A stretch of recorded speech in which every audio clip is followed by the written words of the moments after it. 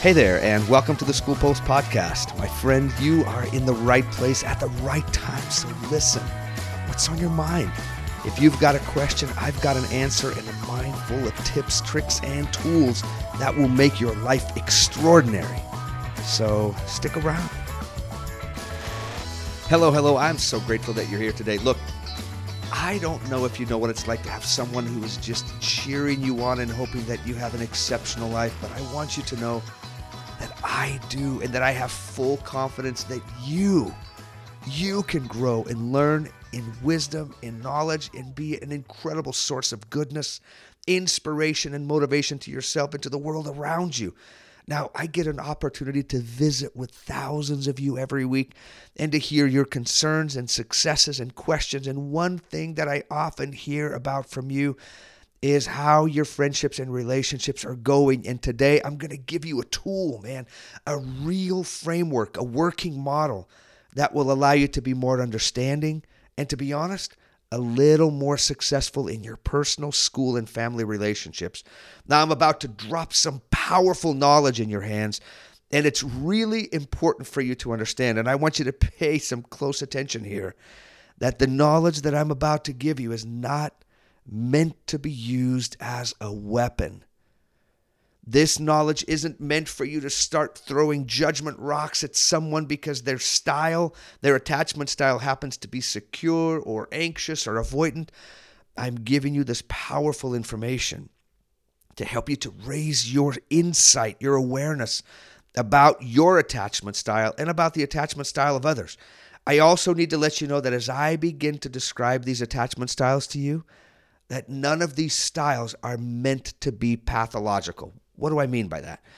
I mean that whatever I'm going to describe to you, right, and I'm going to describe some of these styles as anxious and avoidant, that doesn't mean that these individuals are sick or that you're sick or unhealthy or that we should be mean to ourselves or others about whatever style they possess. In addition, these styles or tendencies aren't chronic. They're not eternal. That means that we can learn to function better within our own style and to work better with the style of others, which over time, in a way, helps us to be more successful in our relationships. Okay, one more quick thing.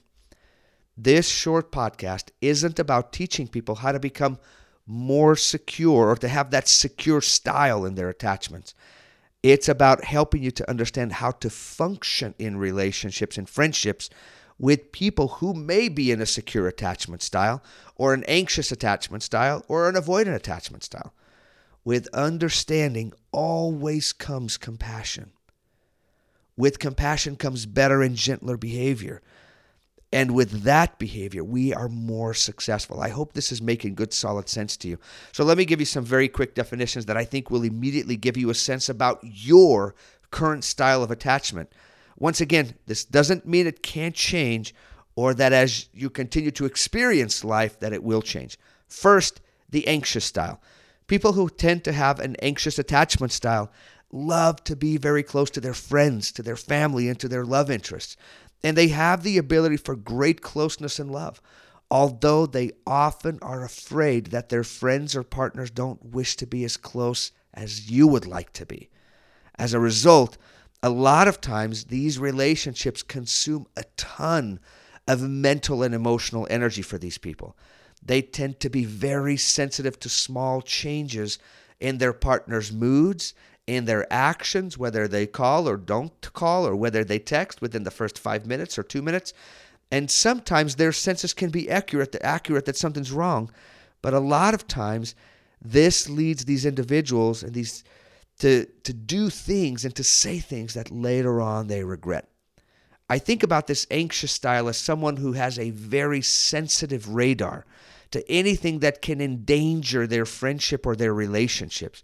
And because of that, they spend a lot of time worrying and asking for reassurance from their friends and romantic interests, always wanting to know where they stand. Anyways, I hope that's a decent description of that first style.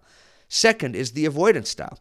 People who have an avoidance style feel that it's very important for them to maintain their independence and their ability to manage their own life. And they often prefer this autonomy to really close relationships. Even though they want to be in relationships, they often feel uncomfortable with too much closeness and tend to keep their friends, family, and love interests at an arm's length. People in this particular style don't spend much time worrying about their friend or romantic relationships or about being rejected. They tend to be pretty private and to not open up to their friends, family, and personal interests. When people who have more of an avoidant style are in relationships, they are often very watchful for any signs that they're being manipulated, controlled, or that they're losing their freedom. Good. The third style is secure. People who tend to have a secure attachment style feel at ease and comfortable being in warm, caring, and close relationships. They like to have close relationships with friends, family, and love interests, and they're not overly worried. They're not overly worried about the status of the relationship, meaning that they feel confident inside their relationships. These people often take things in stride when it comes to romance and don't get easily upset over friendship and relationship matters. They can talk about things, and they're usually pretty responsive to the needs of friends, family, and their love interests. They're usually pretty willing to talk about their successes and their struggles, and they're available to be there for people in times of need. So my guess is that as I was reading these to you, right, you were able to recognize that there's a predominant style to you.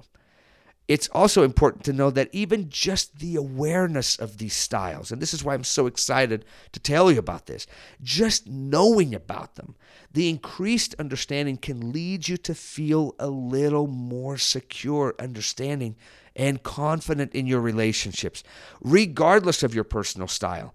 The main point in providing you with this information isn't to turn everyone into a secure attachment style or to feel guilty or weak because your style is somewhat avoidant or perhaps because it's a bit anxious or to judge others based on their particular style. The key here is that with some work and by paying attention, we can recognize that people have certain styles. And if we're willing to work with these individuals, we can run our relationships in a more honorable, gentle, kind, and in a better way, a more effective way. So for example, if you're in a relationship with someone that is pretty secure in their style and you're somewhat anxious in your style, you're going to be worrying about where you stand with that person a good portion of the time. And you're also going to be worrying about all the possible obstacles or threats to that relationship. So his friendships with others or relationships to other people will all look like threats to you because they could take that partner, they could take that attachment. And so what happens is that anxious attachment person reads that carefree nature of the securely attached person as, well, they just don't care. They don't stand. They don't pay attention to me. I never know where I stand with them. They don't put me first. And that securely attached person sees the behavior of the anxiously attached person as they're smothering me. They're too clingy. They're always doubting my motives, and they don't want me to spend time with other people. So you can see, right, how this can begin to create problems for these two awesome people, right, who are trying to make it work, but in the end, they end up doing things that trigger each other. So by understanding one another a bit better, they can realize that their friends' or partner's behavior isn't intentionally trying to hurt them. They're just doing whatever they can to protect that friendship and relationship.